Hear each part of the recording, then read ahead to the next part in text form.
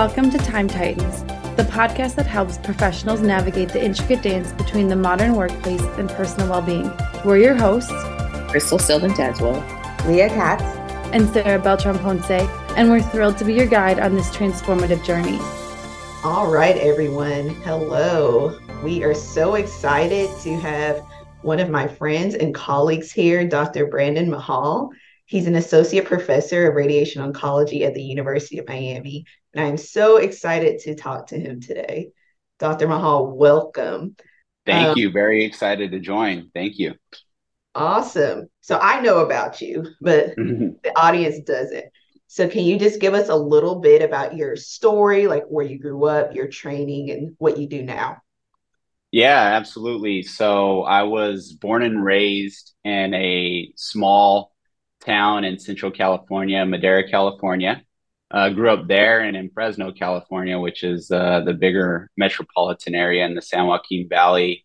Was raised by my mom. So I was the only kid from my mom and my dad. I had two older brothers and a sister on my mom's side and two younger brothers on my dad's side. But I grew up with my mom. She was a single mom. My older brothers were 17 and 13 years older than me, and my sister was 13 years older than me. So I grew up as the baby, even though when I would visit my dad and my younger brothers, I was the oldest brother there. Yeah, so I grew up in Central California, went to Madera public schools, Madera High School, before going to UCLA for undergrad and some small amount of time there playing baseball, but mostly focused on academics, and eventually went into medicine and did all of my medical training in Boston at Harvard, so Harvard Medical School and then Harvard Radiation Oncology program, before landing at the University of Miami in July of 2020, where I'm now in my fourth year as a physician scientist. I treat GU malignancies, mostly prostate cancer, and also have a role as assistant director of community outreach and engagement at the Cancer Center, where I'm able to bring a lot of my research efforts, which are focused on addressing cancer disparities and a movement toward health equity, in particular, addressing the needs of our catchment area here in a very diverse region of the country in South Florida. So that's where I'm at now. A majority of my time is actually spent on the research and admin side. I have about, depending on what my grant situation looks like, 20 to 30% of my time is in clinic as a radiation oncologist, although I have another additional day, or 20% of my time is spent doing clinic in the community, doing cancer screenings for about 50 to 100 patients a week. And then the other time is really split between admin and research for the other 2.5 to 3 days, depending on how you look at it.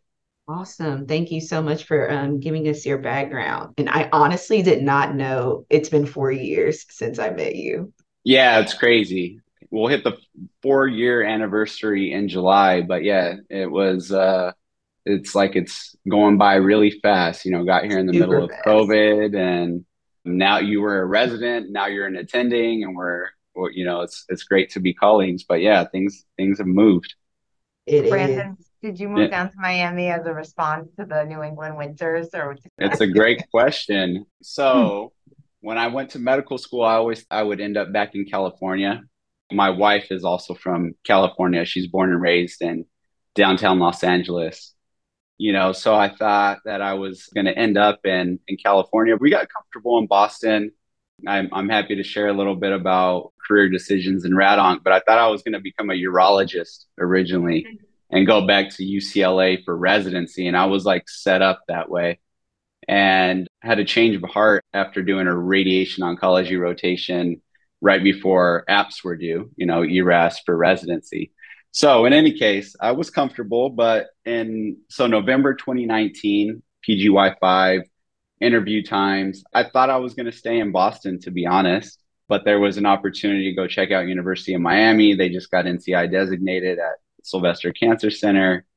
And I had some friends down here, and I thought, okay, worst case scenario, let's go have a fun trip and check out Miami. And then, by the time I finished the interviews, I was like, wow, I think I'm going to end up in Miami, actually. So it is nice to miss out on the winters. And then obviously there was a little bit of a secular change with a movement down south from up north during the pandemic. But I actually signed a contract in November of 2019 before we knew that was going to exist. But we didn't move here until July 2020, drove down. And so, yeah, I guess it was nice being here, and maybe there was some response there, but it hasn't changed seasons yet since I've been here. Well, we are more than uh, happy to have you in Miami. I mean, I'm super excited to be here. It's like I've adjusted, and I feel like I'm 305 all the way right now. Oh, So, yeah, 305. So tell me, how's your personal life? So you mentioned that you have a wife, but do you have kids? And what does your wife do? yeah, so I'm married with two kids. My kids are 5 and 2. My wife, I met back in UCLA, and we met in 2008, but we started our relationship in 2009. So we've been together for about 15 years, got married in 2015, coming up on our 9-year anniversary, 10 years not too far away. Yeah, so she's a social worker by training. We both went to grad school in Boston. That was like both undergrad at UCLA, and then I got into med school. She got into social work school at BC. And so we took the leap, and it was tough. It was tough for sure making that adjustment because we didn't have any family, and we didn't have a lot of financial resources either. So being very far away from support, without that, we only really had each other. So we've been together for a long time, had kids in 2018. Our first kid, my daughter Amelia, who's 5 now. And I was a PGY4, just getting into research here when she was born. And then I had my son, Bryant. He's 2 now. I had him in February of 2021, less than a year into being an attending. We're a full family, at least for now. My wife tells me no more kids. So it's us, me, my wife, and my daughter and my son here living in Miami. Amazing, amazing. And you have the cutest kids, like, no, Thank you. just to put Thank that you. out Thank you. there. Thank you. Thank you. They're so much fun and really everything to me and to us. It's the best job is being a dad, that's for sure. Totally, I totally agree. I totally agree. Becoming a parent definitely makes everything change. But Oh yeah, changes you significantly, that's for sure. how would you say your like time management skills changed? So not even necessarily like from a medical student to a resident, but even as just like a non-parent to a parent. Yeah, it's a crazy adjustment, right? And you think for folks who are considering kids and have a plan to have kids, which always had that feeling, my wife and I, that we were going to have kids. I really wanted to have kids. She was like, I'm cool with my dog. And then later on, she really wanted to have kids too. So we both were on the same page with having kids. And you think but you have no idea. And yeah, there had to be major adjustments to time management. I would say like it becomes a lot more important of a skill because you have other humans to worry about who rely on, you. And if you're lucky to have a partner in the situation, rely on you and your partner to really care for them and make sure they're alive and thriving and things like that. And coupling that with a demanding schedule with not so much social support, right? Even I would say this is a strange time to even have kids during the pandemic, where even if you had social supports, maybe you were social distancing to help, protect your older parents or your family members, et cetera, et cetera. So there were major, major adjustments to schedules and time management. Understood, definitely. And you're so busy, like at home and then at clinic. You were just telling us that you're in the community one day, you have clinic, one day, and then you have research. So specifically, what does your like morning routine look like on one of those days? Yeah, so I'll start from sleep. So the way I've really thought through my days, I would say going back to before kids, like I was rigid with my schedule, but we had a very selfish schedule, my wife and I, because we could be. It was like we were going to work. Each of us had very busy schedule. She had a super long commute. We didn't have a car, so she was taking public transit. we were working at least 12 hours a day, but we were like, after that, we were working out for like 2 hours a day, and there was no problem with that. And then, at some point you eat dinner and you go to sleep, and, you do it all over again. And there weren't really, we didn't have too much to worry about outside of work. Now we do prioritize sleep big time. That hasn't always been the case. I would say, during residency, being on the grind, medical school on the grind, sacrificed a lot of sleep and took detriments to that. We both did, health impacts from that. You're not taking care of yourself. So we generally are sleeping somewhere around 10 to 5 a.m., at least for me. So I'm like 10 to 5 a.m. My wife starts her sleep a little later, wakes up a little later. So I'm usually the first one up at 5, and I start getting ready for the day, get ready, have coffee, usually a latte, sometimes go downstairs to the Dunkin' Donuts. I live inner city and we have a Dunkin' Donuts here. So I carried that with me from Boston. And then I get things ready. So like usually I do the night before, I would have had the dishes loaded. So I'm cleaning the dishes, getting everything ready for the kids, having, everything out for their lunch boxes and their backpacks and things like that. And then if there's laundry, a load, it's like getting that ready to go. There's always a load of laundry going on. We really try to maintain, so what we like keeping our space in order, and my kids, even more so than me, they'll let me know if I'm leaving something on the ground. They'll let me know to go ahead and pick it up or whatever. So in any case, getting the house ready in the morning is at like 5 to 6 a.m. hour. And then I would say from 6 to 7, usually I'm working on something, whether it's like reading or preparing for a talk or writing research or doing something where it's a little like not anything that's too intense. It's like what you would call, I guess, deeper work is at 6 to 7 a.m. hour. And I'm flexible. I'm really flexible with what I'm doing in that hour because demands change and needs change. And, there's seasons for being busy and seasons for research. And, really, I think it's important to be flexible. And then in general, that 7 to 8 a.m. slot, we have department meetings sometimes, tumor board, chart rounds. And then I occasionally have meetings on some of the other days for cancer center related activities. So there's about 3 days a week where I'm having 7 a.m. meetings and 1 day a week where I'm like early, coverage for the machine starting at 7. So usually there's only 1 or 2 days in the week where that 7 a.m. isn't already filled up with a slot. And on the days where I'm not machine coverage, I try to be there for kid drop off. Fortunately, our daughter goes to a school that's less than half a mile away, and my son, he's in a preschool that's less than half a mile away. So the total commute time between dropping them off is about 15 minutes. That usually lands me back at home around, depending on the day and the types of meetings, but somewhere between 8 and 8:20. And I usually walk to the train station, which is a block away. It sounds weird, but I use public transportation in my current living situation more than I ever did anywhere else. So I live a block away from the train. I take that to work, which, as you know, Crystal, drops us off right in front of the cancer center. And it's like a 15-minute door-to-door ride. So I'm usually getting in to work somewhere between 8 and 8:40 when it's not a day where I have to be there at 7.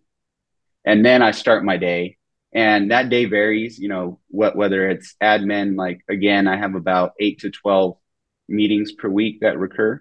And then I will have to check in on screenings for my screening clinics in the community, sign off on those, do those notes. And then the other times are research, which is, again, anywhere from 1 to 2 days, depending on the week. And that's my personal research, med students, trainees, things I do as an editor, a reviewer, and, any planning committee activity for conferences. So really any scholarly activity falls within that.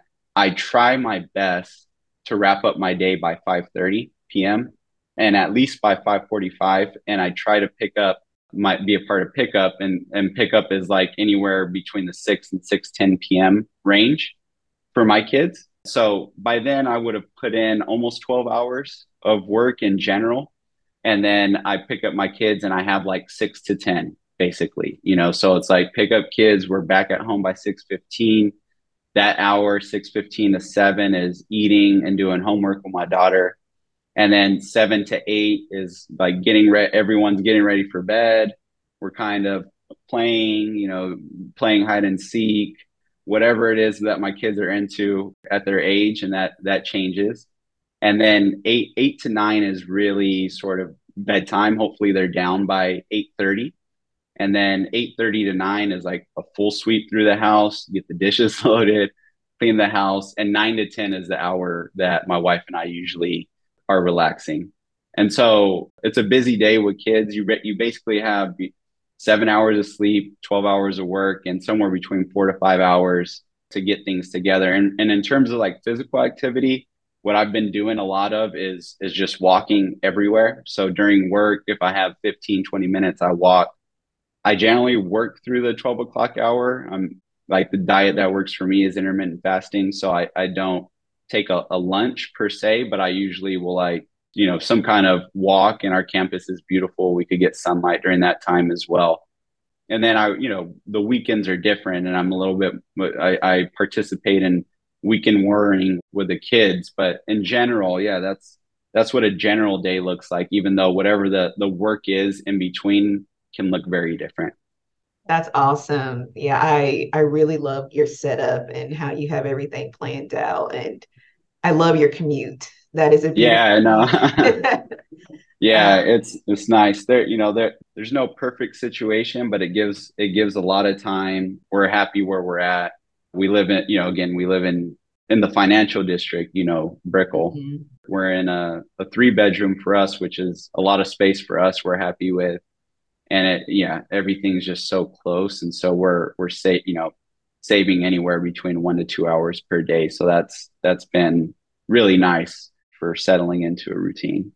Most Also, definitely. yeah, props to you for doing so much, I think, like kid and housework for a male, which, even though I think a lot of our male colleagues are doing a lot of it, like I don't think all are. And, research shows that, even in dual physician households or, any like two professionals, like a lot of it still falls on the female. So I give you a lot of Yeah, credit. It sounds like you're thank you. participating a lot. Yeah. Thank you. Thank you. Yeah, no, I mean, it's definitely a partnership. I really wanted to be a part of my kids' lives. I grew up without my father, Yeah. really. I knew him and I would see him, but there's definitely some childhood trauma driving a lot of my response, but it's so nice to be a part of. And I'm so lucky to be with my wife, who again I mentioned she trained in social work, but now she's a psychotherapist. She runs a private practice from home. Almost everything's from home, doing televisits. And so we stay very busy. And like the amount of time that we spend doing things to get the kids ready, we try to keep. I mean, it's not like one of us is going to be sitting down watching the other one do things. So we're Yeah. just, constantly helping whatever the situation is. I tend to be more of the cleaner, cleaning the house, doing the dishes, getting the laundry. And she likes to cook more. And we don't necessarily split tasks, but we split time. And that's what works for us. And it wasn't like she assigned things to me or vice versa. It's just this was the natural split that we found ourselves in after having kids, especially, she breastfed, she was able to breastfeed, and she breastfed during the, kids being newborns and infants. And so I was like, all right, I got to get up early and make sure everything's ready in this house and, participate as much as I could. And obviously during the initial stages, there's the wake ups and the poopy diapers and things like that. So as much as you can help, and we don't have family support around, but it's Yeah. been nice. I'm fortunate to be in a good relationship. That's great. I also think it's really like commendable that like you're obviously involved in so much at, where you work and you have admin and clinic and sure you have a lot of mentorship responsibilities too. But like I think a lot of people with as many roles as you have aren't wrapping up their day between 5:30 and 6, at least in my experience. And I don't know if you have colleagues. I mean, I don't know what the culture is down in Miami, but Like I think a lot of people I know with that many roles are sort of working towards 7, 8, 9 p.m. So can you just talk about like how, sort of how you're like managing all of your different tasks? Like is every task like it's like a grant review, like an hour in your calendar? Do you have a to-do list? Like how is everything happening by 5 p.m.? I guess is the Right. question. Right. Yeah. So I think like, first of all, I would say two things which are not task related that I really emphasize. One is making sure I'm sleeping early and waking up early. Yeah. And I think that has helped a lot. And that's something that I've changed as a new attending. And Yeah. I've really emphasized getting that sleep. And then two is being flexible. So as much as I can be flexible, like, and I'm sure a lot of people who may be tuning into this have been all or nothing. You know, we're in medicine, we have a lot of type A personalities. The situation I was in before, where it was if I were doing something all or nothing, if I could not do the task the way I wanted to do the task, I wouldn't do it. You know, whether that was like I couldn't work out for 2 hours, okay, so I'm not going to work out today.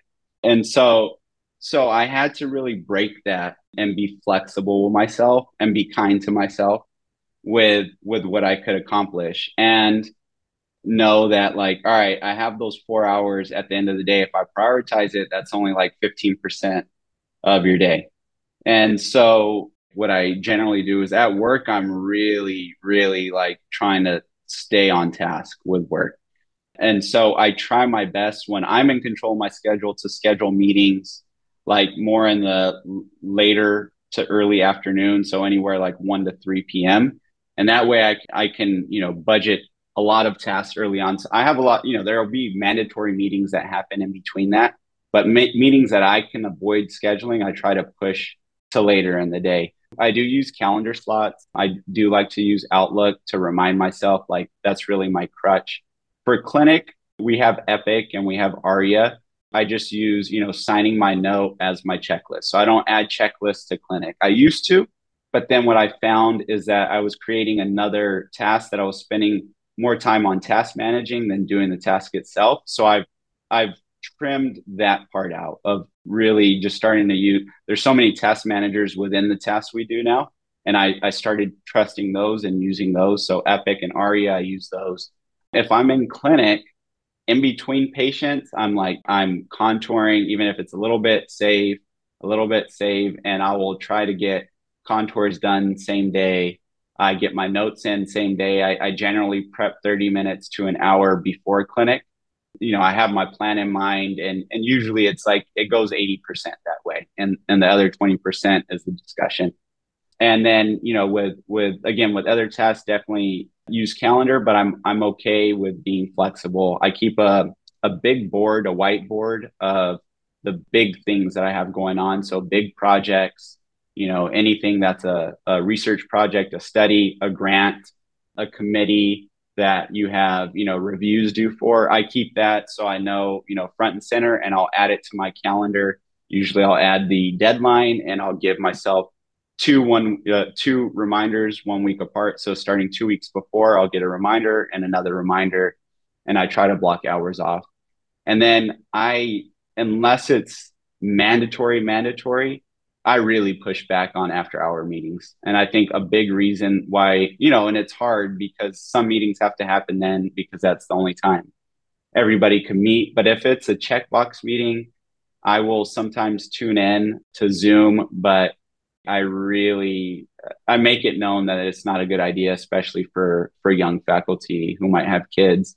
And it's understandable why others may not do it, may be more open to doing that. But I'm pretty rigid around my boundaries with after hours meetings. And, you can't make everybody happy doing that. But at the end of the day, it's like I have a product to produce. And if I produce that, I feel like I'm accomplishing my tasks without, filling the plate too much with meetings. And that I feel like that's the biggest area that I've received some mentorship around, like you have to be really selective around how you schedule that time because it could just all go to checkbox meetings. And I guess that's been my approach.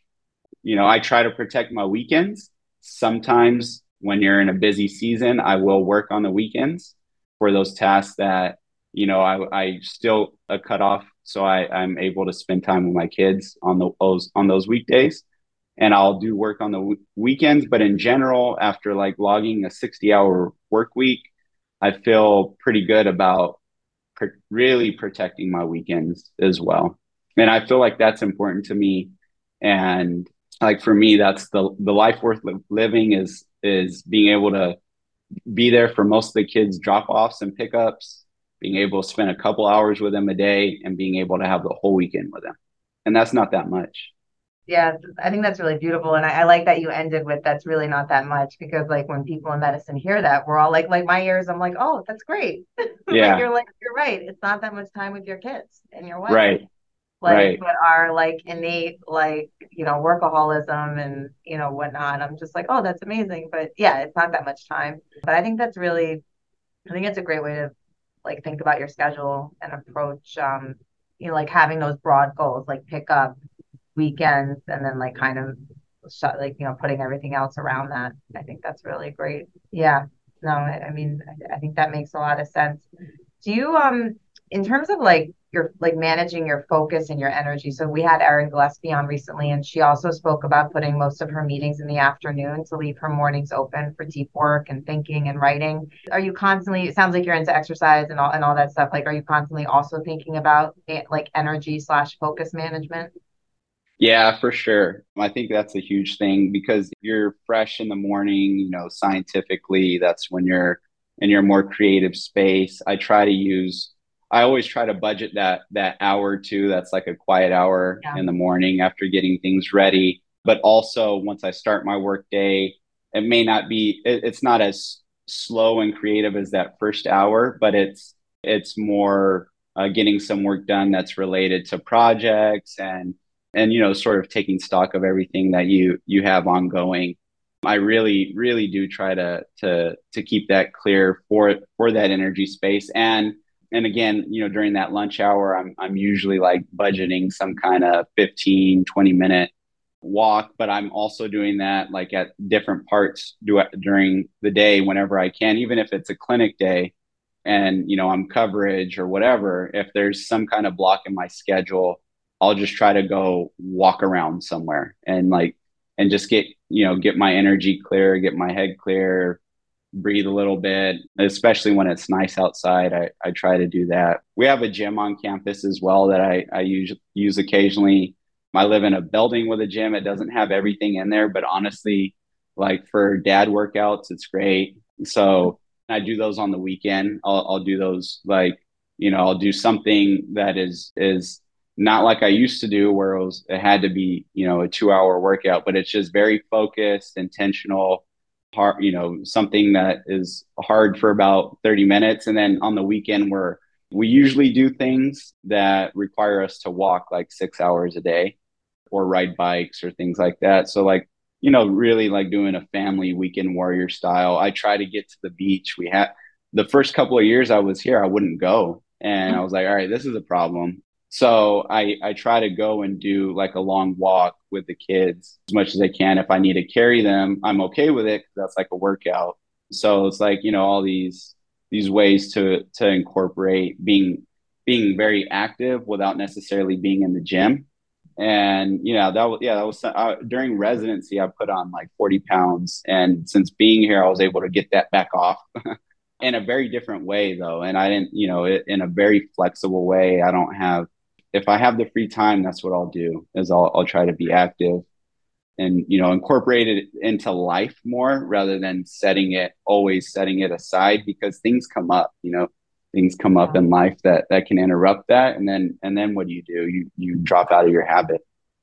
So I try to build habits that are very resilient to, life's forces and the things that are coming your way, loss, illness, things like that. So I'm not saying I have it all down, but I've been very flexible in my approach, and that's helped me a lot. I will say one common trend that I'm seeing on the guests that we have are these like really fast and focused workouts. And I like how you called it a dad workout. I'll call it a workout. Yeah. But yeah, like I'm definitely where you are. I was like completely like all or nothing workout. If I can't get like an hour and a half in, I'm not doing it. But since knowing Leah and hearing her workout routine, I've been doing like the 15 to 30-minute focus workouts. Yeah. So much better for like just energy and everything at the beginning of the day. So I definitely commend you for doing that as well. And just for being flexible, because it's easier said than done. Like it's definitely a process in learning how to be flexible with things. So Right. Right. Yeah. And you could start beating yourself up if you have a process, or your system and you're not able to do exactly what it is that you had planned, it can make you feel really bad and it can make you drop out of that because you're feeling so bad about it. So, and that's happened to me, a lot. And I think in medicine, again, we have so many things that are beyond our control that dictate how busy we're going to be, that it's important to just do what you can and be happy with that and do more when you can do more, do less when you have to do less. And that, flexibility is been a huge, huge thing that I've emphasized, especially over the last couple of years. Yeah, that's great. I have just a general question for you. Like, obviously, you put a lot of thought into, like your mental well-being, physical well-being, your relationships with, your kids and your wife. Like, how do you see, culture in general in medicine slash rad-onc specifically, since we're all radiation oncologists, you know, around wellness right now? Like in my view, and I speak about this a lot, I think there's kind of a large rift between people who think it's important and worthwhile, and then people who think people are interested in wellness are lazy and don't want to work hard. As cliche and sort of simplistic as that sounds, like how do you view where we're at, and how do you sort of, adapt? Like how have you adapted maybe your own practices to the overall culture? Right. Yeah, no, great question. And I think there's a couple of points I'd like to make about that. And I totally agree with you. There's definitely a rift in medicine in general, but I would say in particular, radiation oncology is one of the fields because things have changed a lot over the last decade, really. So I'll say like I remember being a med student, getting ready to go into urology and going from, and not that this is entirely behind the decision, but going from waking up at, not even waking up, getting to the hospital at 4 or 5 a.m., granted as a sub-I, and then leaving at like 10 or 11 and like booking my taxi before Uber for the next morning to get back to the hospital because I knew I was just going to wake up and roll into the hospital. So anyways, got to Rad Onc and saw something a lot different, even on the training side, although, you could have contours until the end of time. But what I've seen as a change, and there's data to back this up, but then, clinic and the department I was at was starting, still at 7 a.m., but slow, really at 8. And they were really good at like wrapping up around 5, like having the machines done at 5, 6 at the latest. And over time, I think I've seen a little bit of a drift on that, and individual physicians working more for less. And there's data to definitely back that up. So I would say you could call it bias because I am early career, but even for the residents now, like residency is there, it's a lot more involved. There's more studies to learn. The disease sites have evolved. The technologies are a lot more advanced. The contouring is a lot more intense. And so I think it's even more important to try to understand that the demands are different. And I think the demands are a lot higher than what they used to be not even that long ago, back in 2013, 2014, when I rotated as a medical student, so 10 years ago. I've seen that change in the field, and again, we have data to support that. But I guess as that's changed, the folks who were already attendings at the time or more senior, I think a little bit harder to detect that change, and also their situations may have changed. The more senior you get, if you have a family, they're older, they're more able to care for themselves. Maybe, you don't feel the pressure of waking up early to get a couple of tasks done, and you're not so conflicted with that pickup time with your kids because your kids are getting around on their own, they're in college, et cetera, et cetera. And so I see the divide there really is a lot. It's really hard to remember what it's like for folks who had a young family, or, we have a lot of senior people or leaders who may not even have taken that course. And so of having, a family and been more career focused, which is, not saying either one is right or wrong. It's just that if we want to support a positive workplace culture, we have to, really be mindful of the demands of young families. And that's going to disproportionately fall, especially the female attendings who have kids, who have children, and then also any of the resource limited physicians who will be disproportionately from more minority populations. I definitely feel that is a divide. At least there's more awareness around data. And I do feel that, the generations that are coming, and I would be hopeful and optimistic that this generation is really prioritizing wellness. And I've seen it even within my own department. Like, we've devised strategies to help reduce burden on attendings and young attendings. And we try to regulate how late we'll treat on protons. Like, when we first got our proton machine, they're like, run it all the time, so, All day, all so night. run it all the time. And then, you lose some faculty because they're not game for that. And then, then the institutions take notice. So there's, the pendulum has to swing back and forth, but I'm optimistic for the next generation, and like the, upcoming generations of radiation oncologists have like been some of the best from their medical schools and have done really great. And I'm optimistic about the future leadership, and in particular as it applies to work-life balance. Yeah.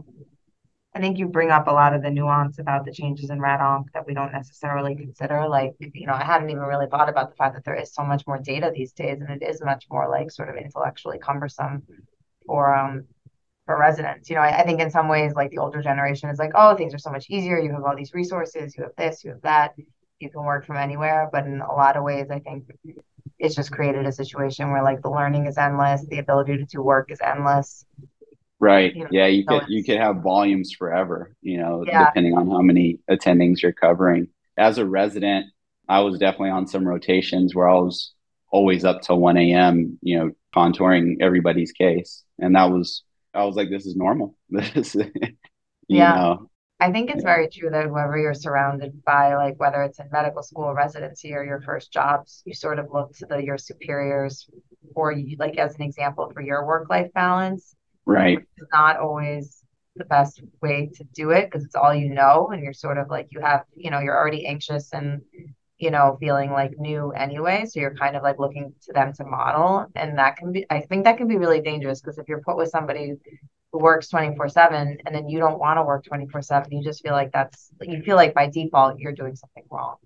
Right. And it is dangerous to compare in that situation because most likely whatever your personal situation is at home and otherwise is going to be very different. Like, including, like, you're going to have much less support at work. There's going to be much less attention to your needs because you're junior, no matter what, like the senior people get more support. And they've been known longer in the department. They've established their supports. Their home life is going to be different than yours, even if they had one that was similar to yours at one point. And I think, it's something that I constantly try to remind myself of because the time's always running. We're only getting older, that to remind myself of how it used to be and and how it can be for residents and trainees. And I hope that if I'm lucky enough to age in this career, that I'm able to keep that perspective that it might be different, completely different for somebody who's, 10, 20 years younger than me. Yeah. I also just want to highlight the nuance point you brought up about some people are able to, afford varying levels of childcare, which I think can really also impact people's productivity. I actually do Right. a great study to look at people's academic productivity compared to their childcare hours, and you could stratify it by the age of their kids. Right. I think these are things that people aren't thinking about and really Hmm. can make or break someone's academic career and their success in an academic setting or a private setting. Right. And they're like such important conversations, especially for new families or people with younger kids. Yeah. And there's a Very lot more important. we could do to support. And, I think it's a great place to study because I'm sure if you looked at a study of supporting younger parents, and there are some, but they're not done to scale, but hospitals could do a lot. It's very hard to get into the limited childcare options that there may be. But, you could imagine robust systems that are integrated within the workplace that would really allow for less financial burden, less stress about where your kid is, and like the time to getting your kid to wherever they need to be, or all of those things really have an impact on how you're going to do at work. What, like, you could have a whole full on day before you get to work, and then worrying at work is another thing. And by, the younger attendings who are having kids, obviously, and if they're not coming from having a situation with a lot of financial means, you're not going to be, by the time you're able to afford it, your kids are already not needing it. Absolutely, yeah. Right. And I think it speaks to just this thing about work in general, which I think is just a broader conversation that we're trying to tap into, which is, I think some people might listen to this and say, well, it's not like your job's responsibility to care about your personal life and the troubles that you're facing as an individual. But I think we're just sort of seeing that like, while some people might say that, and maybe objectively, I guess you could maybe logically reason that that's true, it doesn't like pan out in reality. Like, if that's the Right. way a department feels about their employees, like the retention will probably be low. You know what I mean? Because at the end of the day, you're spending more hours at work than you are with your family. And I think these things, even though they maybe seem super soft and personal and vulnerable, like they really need to be considered for people. Yeah, and it's expensive to have turnover, Yeah. because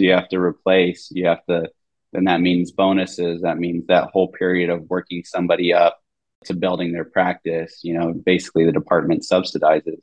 So I think there's the cost to support is very small compared to the long-term benefit that you'll get. And, you get more loyal employees that way as well.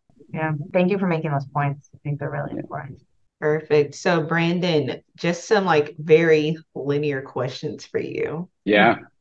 Can you walk us through like your email management? Yeah, this is something that I need to get better at. So I'll tell you, I have been consistently making adjustments. I hope that email culture shifts in general and that I continue to make those adjustments. But I, like many people in our specialty and medicine in general, was somebody who was just constantly having my email open because I wanted to be, Mr. Responsive. And, if an email hit, no matter what it was, I was gonna get down to it. And and I think to some extent that can be helpful when somebody is starting out in a new space, or like, as a new resident in a new department or things like that. But the thing that's hard is backing off of that, and you can build really bad habits where you're constantly checking your email, or having your email open, or having your phone open. So what I've tried to do, and what I've been doing more recently, I should say, is, again, starting from night, because I like to think of things like the beginning of my day is when I sleep, is I try to really make those last 2 hours of the night, so for me, 8 to 10, where I'm not going to check my phone. And I've been really good at that. And what's helped me is keeping the phone out of the room and having a smart speaker in the room to wake me up for an alarm instead. So that has been really helpful, both for like quality of sleep, like getting off your phone and not checking your emails. And in general, you shouldn't be getting emergencies at 8 to 10 p.m. In the morning, I do check my email early just to make sure there wasn't anything that I missed the night before. And there will usually be a lot of emails, but rarely is there anything that I need to respond to. And so I just do that check just to see what's going on, and, no emergencies. All right, great. So that's 95% of the time, maybe more. When I first respond to emails is when I'm in the train on my way to work. I already know the emails that I have to respond to. I leave them unread. So, a part of task managing for me is keep marking those emails as unread. And then when I mark them as read is when I address them. or, spam delete. So I do that early. And then in general, what I try to do is reduce the number of times I check my email, but it still ends up being on average, like at least once an hour. I'd like to get that down. Again, there's different seasons. I have admin roles, and it depends on how your team communicates. The team that I work with on the admin side really wants responses to those emails. And so I understand that. And I make it to where I schedule them, but I'm not constantly checking my phone. So I can, at the end of whatever X hour I have, boom, do it. Or before I go on one of those walks, boom, do it. And then right before I wrap up my day, checking films, clean out my emails really, really nice. And when I'm at home, right before, again, that 8 p.m., that'll be the last time I check. So like that 6 to 8 with kids, I'm not checking. Do that final check at 8, boom, put it away. So that's worked for me. I think I could still be better. And there's a lot of unnecessary communication that happens on email. It's hard to know what to do with that, because you could move things to Teams and Slack, but then you're just creating, alternative communication streams. So I think probably the best way is to try to schedule it as much as you can, so you're not on your phone, or to have two phones, a work phone, an email phone, and then a separate phone for home. I can't do that very well. So I keep one phone and I just keep it out of my room at night. Yeah. And then the other thing I do, so along with emails, EMR messaging is blowing up. And I'm not saying this is the right way to do it, but I give my patients my personal number, because if not, it almost is never a problem. Occasionally you get somebody who likes to use it more than they should, but I understand why. I reduce communication from email, because if not, then it's an EMR message, it's a call to your assistant, it's an email from your assistant, it's maybe a call to the nursing station, an email from the nursing station. So you respond to 3 messages and you still call back. So I'd rather just not have all of that EMR and email, and know when there's a problem and reach out. And that's worked for me personally. And I treat prostate cancer, and there's most of the questions happen to be non-urgent, but there's a lot of communication. And so, I'll schedule those times to respond as well. But it's definitely reduced the amount of email I get about patient questions, because they can reach out to me. And so with like text messaging during the day, like, are you checking those as they come up, or do you like set aside time for those? Same thing, text or emails to me now. Gotcha. Understood. Yeah. So I basically treat it all pretty much the same. I keep my notifications off, not on moonlight mode, but there's no vibration or sound or anything like that. So it's when I check, I see them. The only thing that will come through is a phone call. Gotcha. Understood. And so I know you work with the residents. I was not lucky enough to get to work with you when I was a resident. But when you work with your residents, do you meet with them at the beginning of the rotation, or like how do you set up a rotation with a resident? Yes, my approach, and again, I'm a young attending, and I'm sure this will change over time, but in general, I meet with a resident, see where they're at with regards to the rotation in terms of knowledge base. I share with them all of the things all of the information that I find to be most important in a box or Dropbox folder. So I'll have like 3 really pinnacle PowerPoint presentations that reference all of the literature, and I have a folder of the studies. I also try to make it a collaborative process, because residents have different information streams and they bring that to me as well. And so there's a lot of new ways to get information, and that residents will continue to evolve in the way that they study and collect information. And I would like to do that as well. So in order to keep my, I guess, ears glued to the streets on how people are learning, I'm really open to whatever the residents are using as well, and trying to learn if my resources are helpful.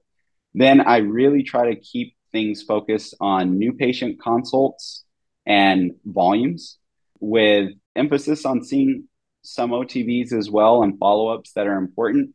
All patients that residents see as new patients, I like them to follow as OTVs. in general, I try my best to handle the logistical emails and admin emails. I always CC residents so they can see my style and decide whether or not they like that for themselves. I work in parallel with all of my systems. So like if I see a new patient, I have my note prepped. I copy that one liner, put it over to ARIA, put it over to my email to dosimetry. I mean to the radiation therapist for the schedule. So it's like, I'm just copying it all in parallel, sending that off.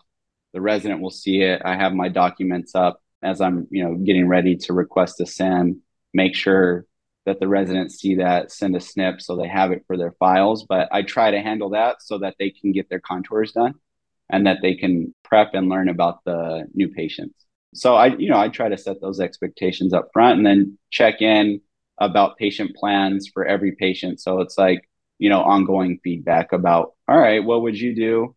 Almost always the answer is something that could be right. And maybe I might have some differences and I'll share why I have those differences and why they may be different from somebody who's in my own department treating the way the resident has seen before. So yeah, I think meeting up front is very important, but also, checking in around new patients as well. Amazing. Yes, I'm really sad I wasn't able to rotate with you as a resident, but Same here. Yeah, from feedback that I've had from my co-residents back then, your rotation is really great, not just from the information learned, but just from, watching you manage life in clinic. It was a really great experience for them. Yeah, it's all a collaboration. So I benefit more from the residents and, it's just trying to keep that as collaborative as possible. And there are great residents out there in Red Onc. For sure, for sure. And one random question for you. So you said in the morning you have like the hour of deep work, or you might read something. What are you reading nowadays? Yeah, mostly short stuff, mostly scientific. Unless I have a reason to read long novels, I haven't read one for a while, to be honest. If I do, it's like a skim on an airplane. I'm like, there's just so much information. Everyone's competing for your attention these days, TV shows, books, like everyone writes a book, everyone has like an autobiography now, but I try my best to read short scientific things, and maybe that's not so fun, but I like to read from different medical specialties as well, or things outside of medicine. I think that can help with creativity and different approaches, especially like when you're trying to reach out to the community and understanding what information's out there and what folks are talking about. So for the most part, like my reads are like 15-minute reads max. Short reads. I try to get everything I can from it. I'm a big skim reader. Like give me the high yield, and again, a function of so much information being out there these days and trying to process a lot of it has been my approach. If I'm on vacation or chilling, hanging out on a staycation on a weekend in Miami on a beach, sure, I'll read something that could melt my brain away, but not too much time for that right now. So Brandon, I'm like involved in community outreach and whatnot in my position, and we're trying to get much more involved with it, in the coming year.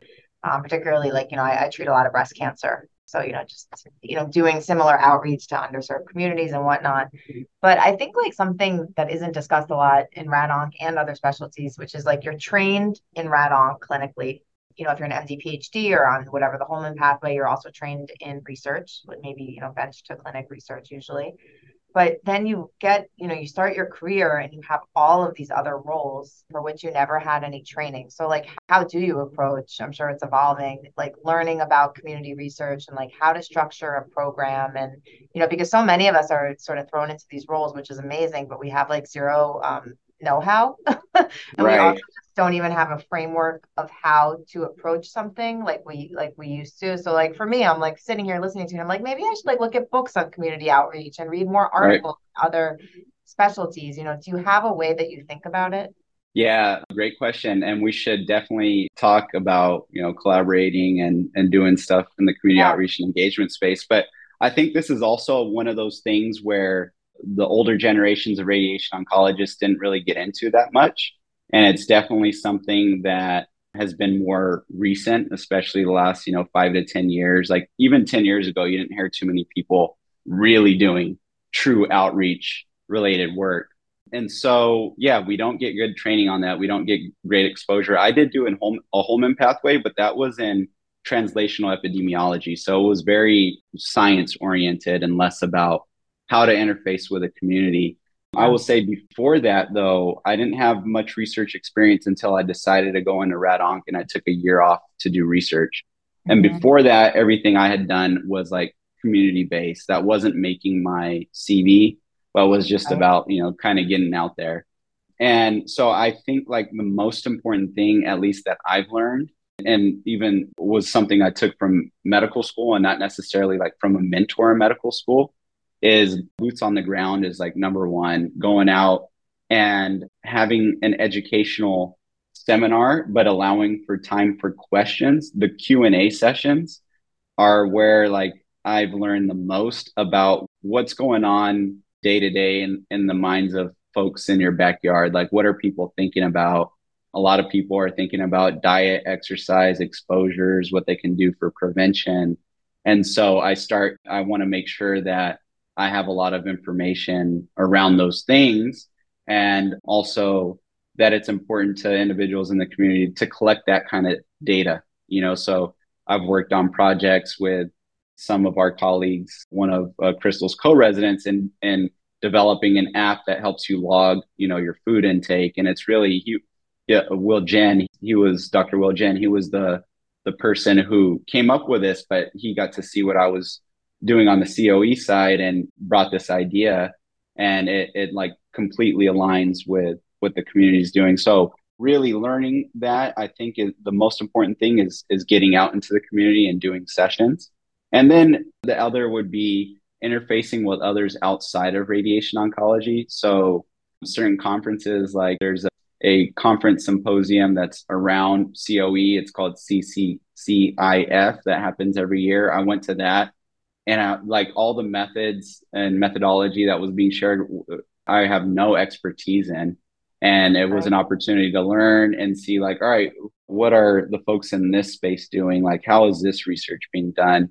And that's exciting to me because it gives me, I like learning new things and applying, new methodology to maybe what I've learned on how to do clinical trials and how to do genomics research and epidemiology, and how can I bring that to COE based research. So a mix of those two things, getting into the community, one, and two, interfacing with others outside of radiation oncology are really important.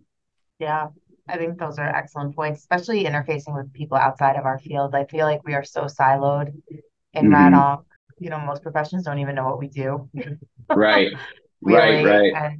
And I think there is so much to be gained from other people, and even people outside of medicine, like in terms of leadership skills and community outreach. Like there's just so many people. There's people who just have really good frameworks and systems to think about these things, but we're we're just so siloed in our industry that I think it's a great point.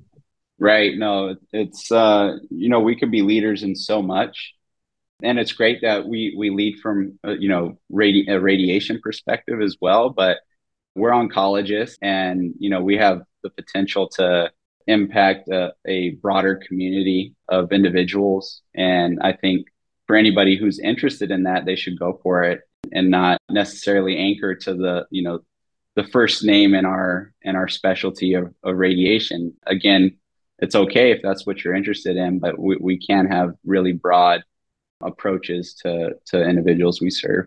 Yeah, agreed. And I think the younger generation is getting that. Like I see a lot of people involved in really interesting research. Like I know when I applied, I graduated residency in 2017. Like, I felt like you needed like 4 first author physics papers. You know what I mean? Right. It's nice. Like I'm seeing a lot of people. I think maybe also in the age of AI, where I think AI is applicable to all industries. But definitely to ours for sure. Like, right. People are really starting to, explore. I actually did my year off of research at Brigham, so I know Paul Nguyen well. Oh yeah. Oh yeah, I worked for Claire Beard actually. Oh, nice. Yeah. Nice, so I had a very nice. You were that junior group. Yeah, I had a very nice cold year in Boston. Yeah. Yeah. Oh yeah. Yeah. You get a thick accent shoveling snow out there. Yeah. So no, I think This conversation's been great. Anything else, Crystal, you want to talk about, or even Brandon, anything? This is your PSA to the Rad-On community. So Yeah, I mean, for anybody listening, I think in terms of time management and life management in general, I know I've said this a few times, but I want to emphasize it, that flexibility, be kind to yourself. Your life will change. Even if you have an idea of where you think you're headed, it may be very different, or you may achieve the things that you want to achieve and your life may look very different than what you might anticipate, whether it's, having kids or getting a career position somewhere, or what it may be. You really don't know how things are going to turn out. You may have family illness, loss around you. And so it's really important to be flexible and kind to yourself so you could keep things going as much as you can, nurture the relationships around you. I think having at least one really close relationship with somebody is important, whether it's a spouse or a partner or a best friend or colleague, but having somebody you could really share intimate details of your thoughts without being judged, and with, keep being able to trust somebody and sharing that information is important. And know the things that you absolutely feel are necessary, and I would say minimum necessary, for you to have what you think is a life worth living, and create boundaries around that and try your best to start from there and say, all right, if these are the things that I want, that are the minimum that I want, build your schedule around that rather than the other way around. Otherwise, you won't ever get to those things. There's always more work. There's always another paper. There's always another grant. There's always another committee. There's always something else waiting for you on the work and career side. But so if you don't prioritize, your personal things that make you happy, it won't happen. And you see a lot of people in their late career who never prioritize that. And it's a tough thing to deal with later. So having that awareness early, I feel like, is really important. Yeah, you said it very, very well. And I just really want to thank you. I think, these conversations with people who have such amazing, academic reputations, such as yourself. I have a group chat, and my buddy Neil Tonk, who was actually our first guest, he said, "Oh, Brandon Mahal, he's the future of prostate cancer research in Rad-On." To have, no, I really mean it. I think it means a lot to us to have somebody on, like, with your reputation, who talks about these things. Even saying be kind to yourself, I think it really changes the culture in which we're all existing. So I really appreciate it. Thanks so much for coming. Thank you. Yeah, thank you for having me. I'm really excited for the work y'all are doing, and excited to hear from others too, and learn. I think a lot of people can learn from this initiative and from others. So thank you for doing it. Thank you. Right. Bye, everybody. Bye-bye. Thank you for listening to this episode of Time Titans. Subscribe now on your favorite podcast platform, and let's continue the journey to a more efficient, fulfilling, and harmonious life. Remember to check out our online platforms for additional notes.